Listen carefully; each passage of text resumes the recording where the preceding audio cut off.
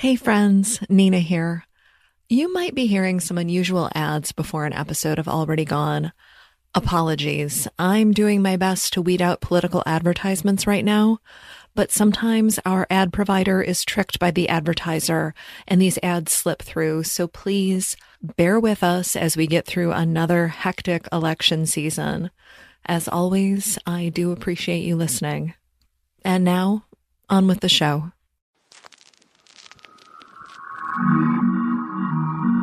We all enjoy a little mystery. And on the new podcast, One Strange Thing, that's just what you'll get. Every other week, One Strange Thing presents forgotten stories from America's news archives. They all have something in common, a single element that can't quite be explained. I'm Laura Norton. Join me on One Strange Thing, and you'll hear about bizarre events that unfolded in our country's local newspapers, but never made it much further than that. No matter the place or the people, One Strange Thing brings you stories that are very real and just a little otherworldly. Subscribe now on Apple Podcasts or wherever you listen.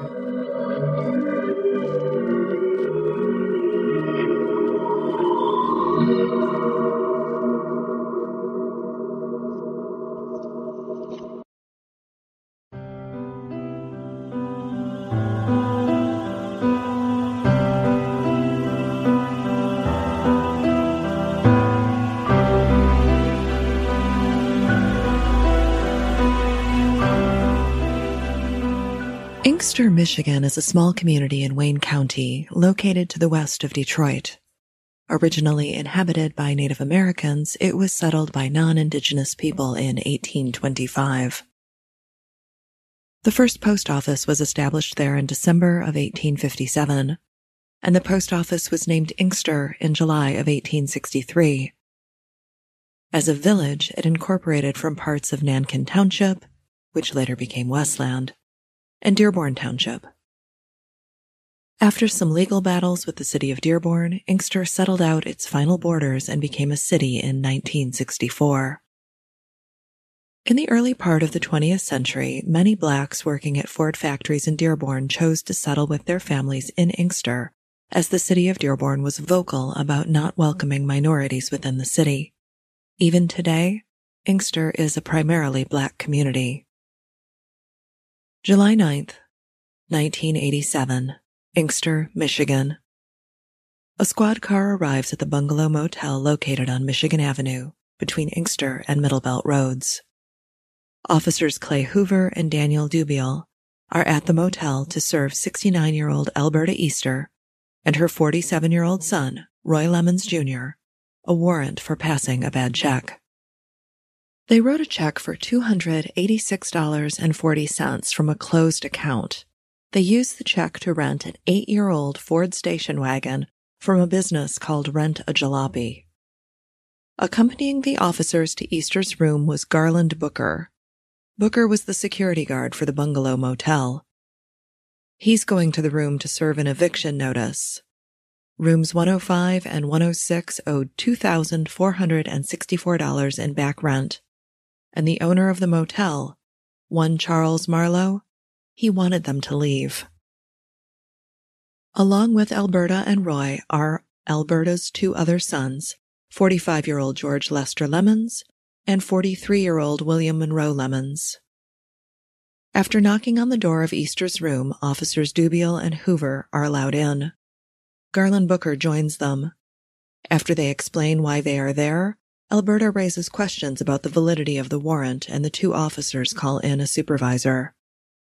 Sergeant Ira Parker answered the call, and while they are on the phone with the sergeant, motel security guard Garland Booker serves the eviction notice and leaves the room. A few minutes later, Sergeant Parker arrives at the motel. He is met by Booker, and they had a short conversation. Sergeant Parker then knocked on the door to the room of Alberta and her sons and entered. Moments later, gunfire erupted. Motel owner Charles Marlowe barreled out of his office shouting, "What are you doing? Are you crazy?" One of Alberta's sons exited the room and sprayed the motel parking lot with gunfire. He yelled, "Get back or I'll shoot." Marlowe ran back into his office and called the police. It didn't take long for Officer Gary Lorenzen to arrive. He would later tell reporters, quote, "We were met with automatic gunfire. We took cover and called for additional help. When another police cruiser shows up, it too is sprayed with bullets." 20-year-old Sherry Clark Gammons in room 104 woke to the sound of yelling and hid under her bed for safety. She pulled the phone to the floor and called her parents in Westland. She would stay on the line with them throughout the night. Sherry was one of the lucky ones, because she will walk away from the bungalow motel unharmed. Within minutes, the motel is surrounded by police. Officers place a call to the room hoping to talk with someone. They're trying to defuse the situation. Alberta Easter is the only one who will talk to them. She says, "The police officers are fine. They're being held hostage in the bathroom as a guarantee that she and her sons would get out of this situation alive." Alberta is in dire straits here. She's got a warrant for her arrest for the bad check. They're being evicted from the motel that they've been living in for months, and now they've taken 3 police officers hostage in their motel room and exchanged gunfire with police. Alberta said she wants to talk with Channel 7 News. Reporter Bill Proctor came on the line and he talked to Alberta off and on for 25 minutes. Listeners, if you grew up in the Detroit area as I did, you may remember Bill Proctor. He was an African-American reporter with the ABC affiliate station for more than 30 years. But Easter wasn't getting what she wanted from the conversation with Proctor, so she said she wanted to talk with someone else. As police try to get someone on the phone with Alberta Easter to help defuse the situation, Reverend Jim Holley, pastor of Detroit's Little Rock Baptist Church, he used a bullhorn to try and coax the 4 out of their room. He too wanted a peaceful resolution to the situation that was unfolding just steps away from busy Michigan Avenue. At some point during the night, negotiations broke down. SWAT arrived, and they wanted to use their tactics to strong-arm the situation to a close. Heavy gunfire came from the room for about 30 minutes. SWAT then used tear gas grenades, and the shooting stopped. At 3:15 a.m., 10 hours after the hostage situation began, one of the men inside of the rooms walked out with his hands up in surrender. Police put him face down on the pavement and searched him. Once he's cleared, he is handcuffed and placed in a police vehicle where he is then taken to jail. It only takes 25 minutes before the rest of the family surrenders and is out of the room, on the ground, and searched. When it was all over, the area was surrounded by hundreds of officers and spectators. Hundreds of shots had been fired. Once in custody, Alberta and her sons are quiet. A police officer would later say to a reporter, quote, "The only one that talked was the one son who had the kidney condition. He came out on his hands and knees and said he needed medical treatment." A 6-man state police tactical team was the first to enter the room, and what they found was truly horrifying. Officer Hoover, Officer Dubiel, and Sergeant Parker are dead on the floor, their bodies concealed beneath mattresses and blankets. When the coverings were removed, investigators saw that their remains were riddled with bullet holes. The gunshot wounds were not the worst of the damage. One man is missing an arm, another had his face blown away by gunfire. When the coroner examined their remains, he could not determine the order in which the men had died, but they were likely slain in the minutes after Sergeant Ira Parker entered the motel room, hoping to clarify the warrant situation for Alberta Easter. The small community of Inkster, a primarily black city, had never lost an officer in the line of duty. Now they had lost 3 officers in one horrific day. So, what exactly happened? Why did the situation devolve the way that it did? Come with me to late afternoon, July 9th, 1987, when the routine activity of serving a warrant turns into a deadly gunfire-studded standoff between police and a family.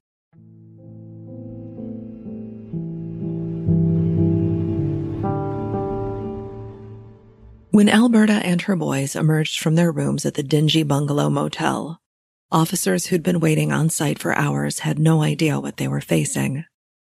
They didn't realize the horror that had unfolded that day. They took the foursome responsible for the standoff into custody. And while it was, quite literally, the middle of the night, the investigation began immediately, and police turned to their main witness, Garland Booker. Booker, security officer at the bungalow motel, was the last to see the officers alive, other than their killers, when he served the family their eviction notice. He said that Alberta was enraged when she opened the door and saw the police officers, saying, quote, "It's not going to be like it was before." Booker said, "She started getting really radical, cursing. She started saying, quote, 'This is a bunch of bullshit. Somebody's out to get us. We ain't done nothing.'" Her son William began repeating what his mother was saying, which got the whole group riled up. And it's worth mentioning at this point that Alberta and her 3 sons are black. Officers Dubiel and Hoover were white, and the white officers are joined by their sergeant, Ira Parker, who is black. Remember, Sergeant Parker was called in because Alberta Easter had questions about the warrant, a warrant regarding a $286 bad check, a check that was made out to rent a jalopy for the use of an 8-year-old Ford. That check was written on a closed checking account, and in the 80s you didn't have a digital way to check if the check was good. You couldn't verify if the check was good. You had to wait until the bank processed it. Garland Booker described how upset Alberta Easter was, and Officer Dubiel managed to calm the situation before Alberta erupted again and demanded a supervisor. This was about the time that Booker noticed that William had a gun in his waistband, and that George Lemons, he was standing behind the door to the room holding an automatic rifle. Booker did not feel comfortable in this situation, and he also did not want to provoke an incident, so he did not say anything to the officers about the 2 armed men. And I'm guessing that the officers were well aware of the weapons in the room, and that they were trying to defuse the situation by bringing in their sergeant to assist. The door to the motel room is open, and Alberta sees the motel's owner walking across the parking lot, and she calls to him. Garland Booker sees this as his opportunity to get out of the room, a decision that likely saved his life. He told Alberta that he would get the motel owner for her, and when Booker caught up to Marlowe, he told him, "Do not go into that room. Alberta's sons are well armed." At this point, Booker makes his own phone call to the police. He's connected to Sergeant Parker. Parker is responding to the officer's call for backup. Booker warns Sergeant Parker about the guns in the motel room. When Sergeant Parker arrives at the site, Booker says that he intercepted him and told him again about the weapons. Booker says that Sergeant Parker told him, "Don't worry, I've got a gun of my own." And it was only a few moments after Sergeant Parker knocked on the door and entered the room that the security guard heard a burst of automatic gunfire, followed shortly after by heavy-caliber pistol fire. At that point, Roy Lemons ran out of the motel room and sprayed the parking lot with gunfire. Booker and Marlowe ran back into the manager's office, taking cover. Marlowe got his own gun and returned fire. When Roy heard the returned fire, he retreated back into the motel room. Within minutes, additional police arrive at the site, and the standoff begins. Local officers are soon joined by Michigan State Police, the FBI, and members of other departments. After talking to Garland Booker, police get a clearer view of what happened, but they also wanted to talk to Alberta and get her side of the story. The problem was, Alberta is not exactly forthcoming. In July of 1987, Alberta Easter is 69 years old. She was originally from Toledo, Ohio, but settled in the Detroit area later in life. Alberta had big dreams for herself and her boys. She talked a good game about a record company that they were going to start, how she and her sons knew people, famous people. She and her sons were connected to greatness, a greatness that would soon belong to them. The reality of the situation? Her family was broke. They made a living doing small-time scams and schemes. On the outside, Alberta and her sons dressed nicely. People often thought they were rich folks who had fallen on hard times. Alberta would say, almost apologetically, that she needed to liquidate her assets. Then they would be back on their feet. Once she liquidated her assets, the family would have plenty of money to flash around. She needed to liquidate her assets. Spoiler alert, there are no assets. Alberta Easter carried around photo albums with pictures inside that made their lives seem larger than they were. She did this in order to impress prospective bankers and business partners. The albums were filled with carefully edited and curated pictures. Some of the photos were with celebrities, famous people the boys had driven during their stint as limousine drivers, or celebrities they met at signings or other public events. If you crop the image a certain way, it suddenly looks more intimate and friendly. This family had a history of problems paying back loans and rent. In July of 1983, George was ordered by a judge to pay back $7,400 from a loan he took out from Wayne Bank. Earlier in 1983, a Cadillac from Don Massey Cadillac in Plymouth was repossessed from the family. One high-dollar scheme they tried to pull was with James Netter, a real estate broker from the city of Wayne, Michigan. They wanted to work with James to create a $3 million development package for the city, but the plan never went anywhere. What James did get out of the encounter was good insight into Alberta and her boys. Netter confirmed what others would say about the family's obsession with the idea that they were being persecuted. Persecuted by the FBI, persecuted by Interpol and by white business owners. He said of the family, quote, "They were paranoid. They once told me their neighbor cut his hedges to spy on them." Information gathered about the family, a down-on-their-luck group with their fake-it-till-you-make-it ideals, and a suspicious attitude toward authority, well, it didn't make Alberta more forthcoming with investigators. And if she wasn't willing to talk, then police would get the story the old-fashioned way, through their investigation. In their search of the rooms, investigators found several notes that were antagonistic toward police. Alberta felt like law enforcement was trying to poke their noses into her business. During their search of the motel rooms, they also found gas masks and a horde of weapons. Ballistics tests would prove that the officers were killed by guns found in their motel rooms. After witness interviews and their own investigation, they pieced together the events of that afternoon.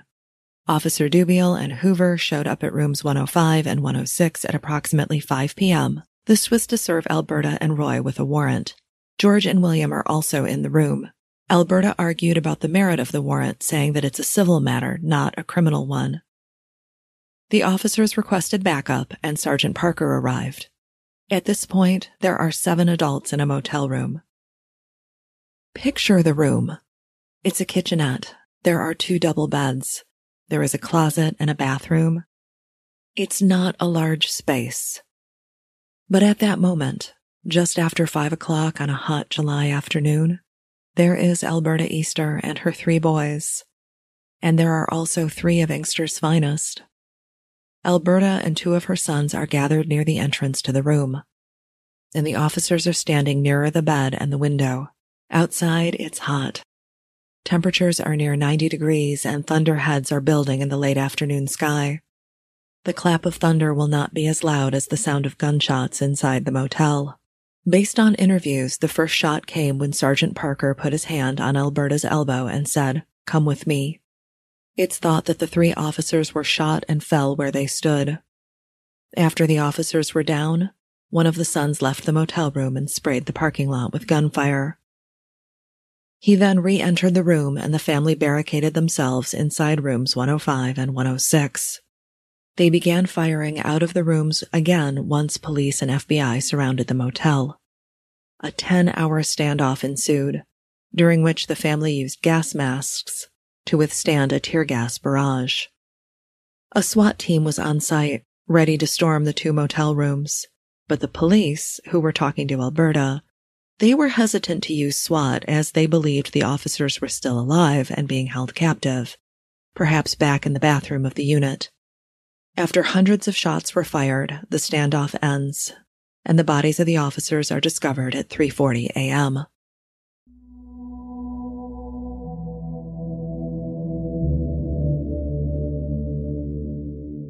The community is ready to take Alberta and her sons to trial for first-degree murder.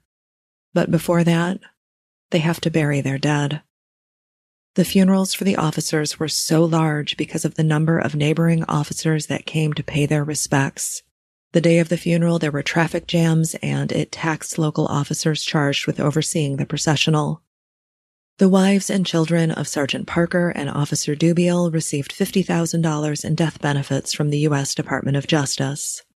That's about $115,000 in today's money. Officer Hoover's family did not qualify because he was single and was not the sole supporter of his parents. The National Organization for Victim Assistance came into town to help with counseling needs for anyone who needed it. Sergeant Parker was buried in Augusta, Arkansas, while Officers Dubiel and Hoover were buried not far from the city where they worked and met their premature end. Officer Clay Hoover was 24 years old at the time of his death. He had only been on the job for 4 months. He was an accomplished scuba diver with experience helping the neighboring Van Buren Township Police Department when they needed to retrieve drowning victims. Hoover was described as ambitious, someone looking to work his way up the ranks of the police department. A longtime resident of Wayne, Michigan, Officer Hoover took law enforcement classes at Henry Ford Community College and at Madonna University, my alma mater, before he graduated from the Detroit Police Academy in April of 1985. After graduating from the academy, Officer Hoover worked part-time as a Van Buren officer, as well as working as a security guard at the Harbor Club Apartments in Belleville. This was before he took the full-time position in Inkster.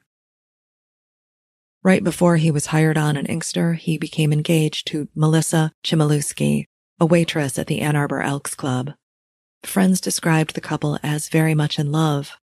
They also said the couple was saving up to buy a home. This was a tragic way for their love story to end. Officer Daniel Dubiel was 36 years old. He joined the Inkster Police Force in 1974.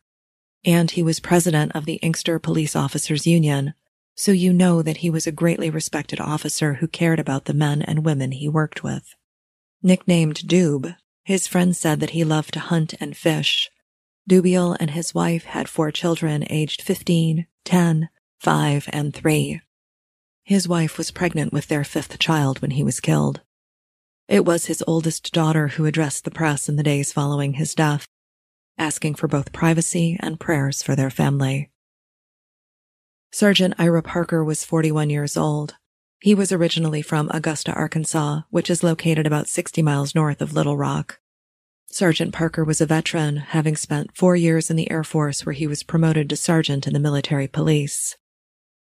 After his time in the service, he moved to Michigan and initially began working at the Ford Motor Plant. He joined the Inkster Police Force in 1972. In December 1983, he was promoted to sergeant. Sergeant Parker lived in Westland with his wife and 4 children. He was highly praised by both his neighbors and his coworkers as a good and decent man.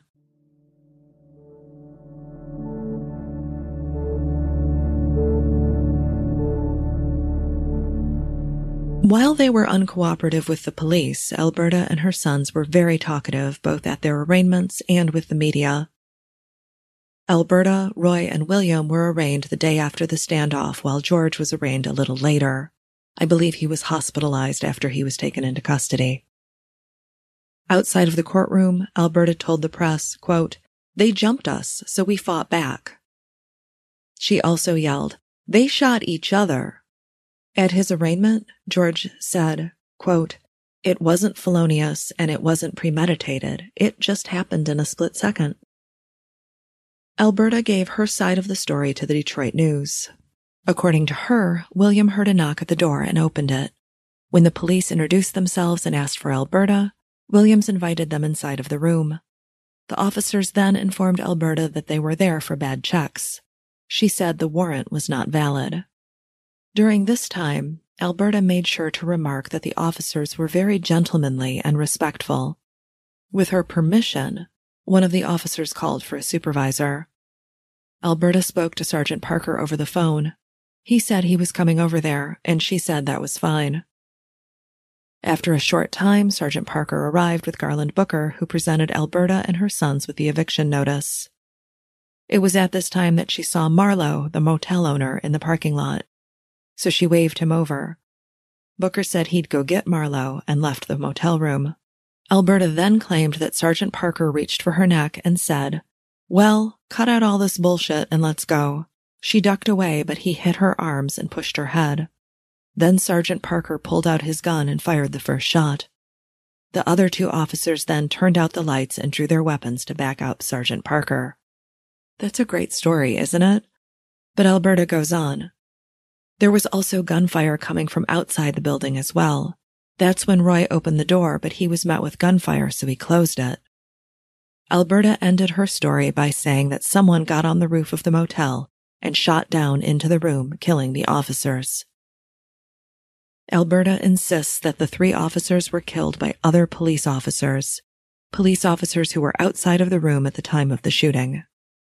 And listeners, remember that ballistics tests were run, and these tests determined that the shots that killed the 3 policemen came from weapons belonging to Alberta's sons. Investigators knew the guns used against the officers had to be high-powered because the bulletproof vests being worn by 2 of the officers were completely shredded. At the time of the shooting, it was just the 3 officers, Alberta and her boys, the motel owner, and the security guard. That's it. There were no other police officers on site.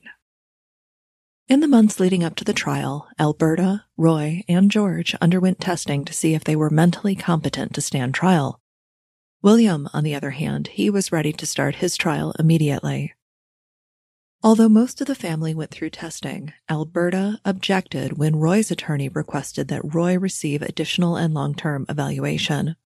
Assistant Prosecutor Douglas Baker asked Wayne County Circuit Court Judge Richard Hathaway if he would send Roy to the State Center for Forensic Psychiatry, a facility located near Ann Arbor, because the staff there had the capability to do the kind of testing Roy required. Throughout this hearing, Alberta repeatedly shook her head and mouthed the word no. But it wasn't up to her, it was up to the judge. Roy's defense attorney, Samuel Sharikian, said the prosecution was, quote, shopping around, trying to find the right doctor to come to court and make the case.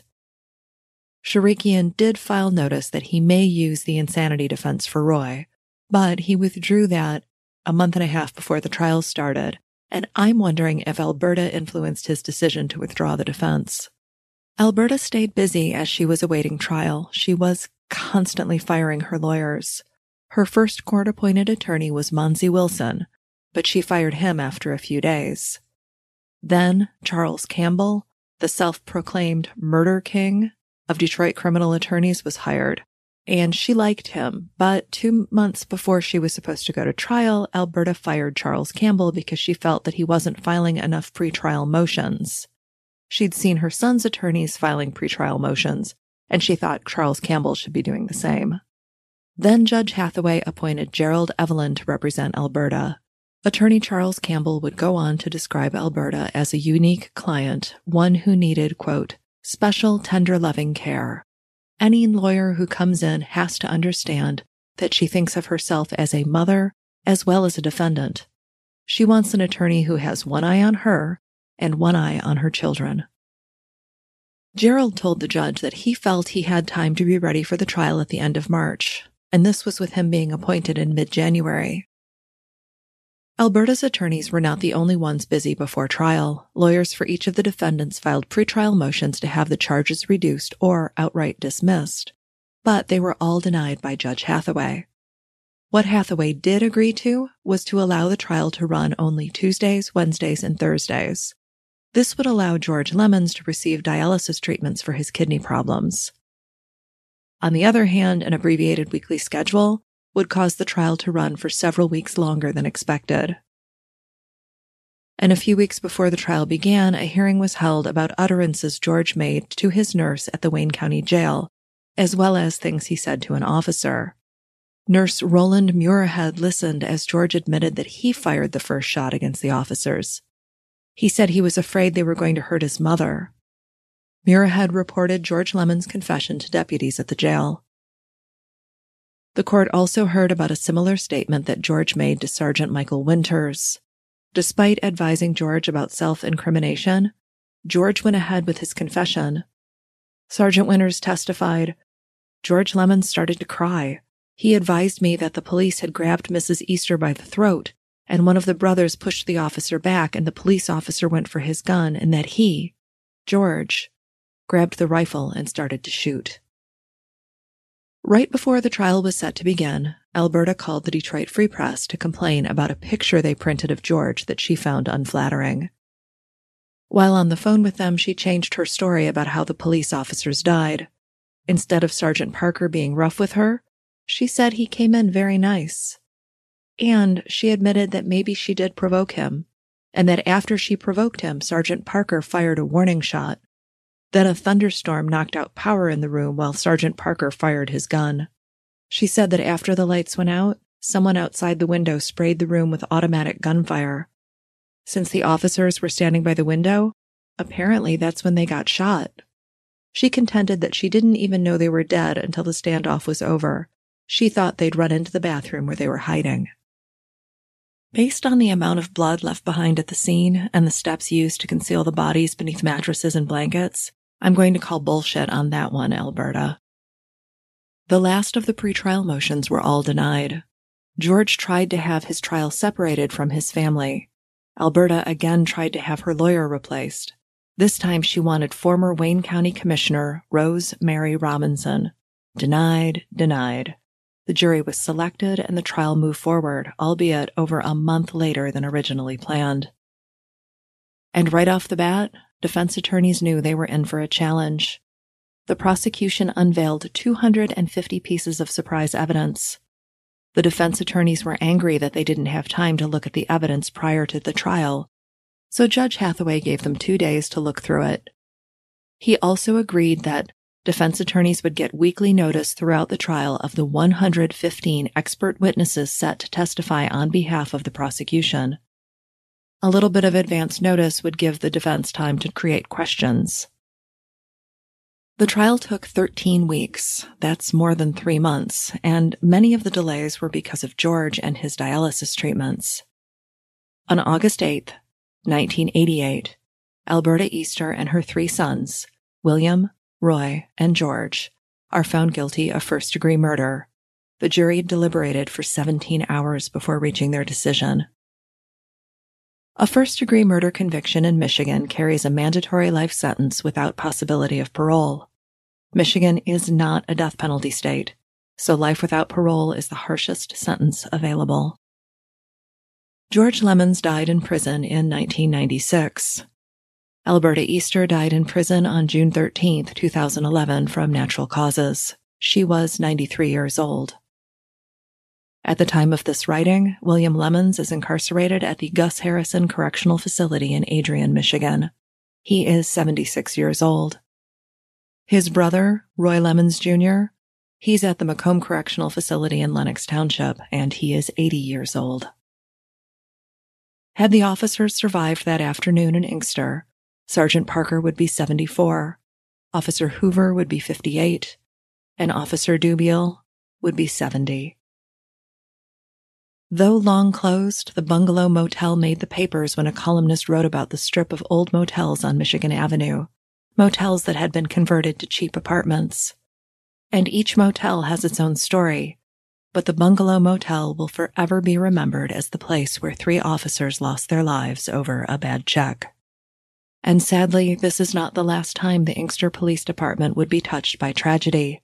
In June of 1994, Officer Kenneth Woodmore was shot and killed after stopping a man on a bicycle.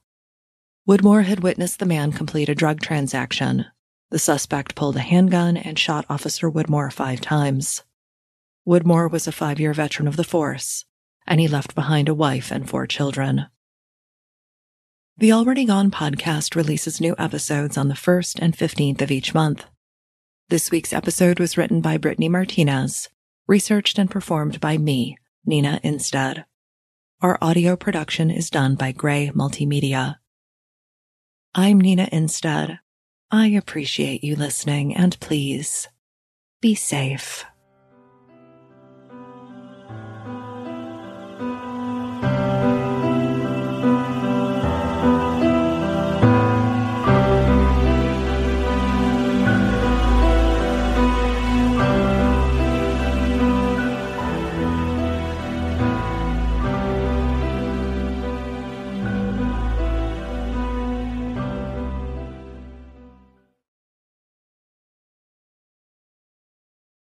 For the ones who get it done, the most important part is the one you need now. And the best partner is the one who can deliver. That's why millions of maintenance and repair pros trust Grainger, because we have professional-grade supplies for every industry, even hard-to-find products. And we have same-day pickup and next-day delivery on most orders. But most importantly, we have an unwavering commitment to help keep you up and running. Call, click Grainger.com, or just stop by. Grainger, for the ones who get it done.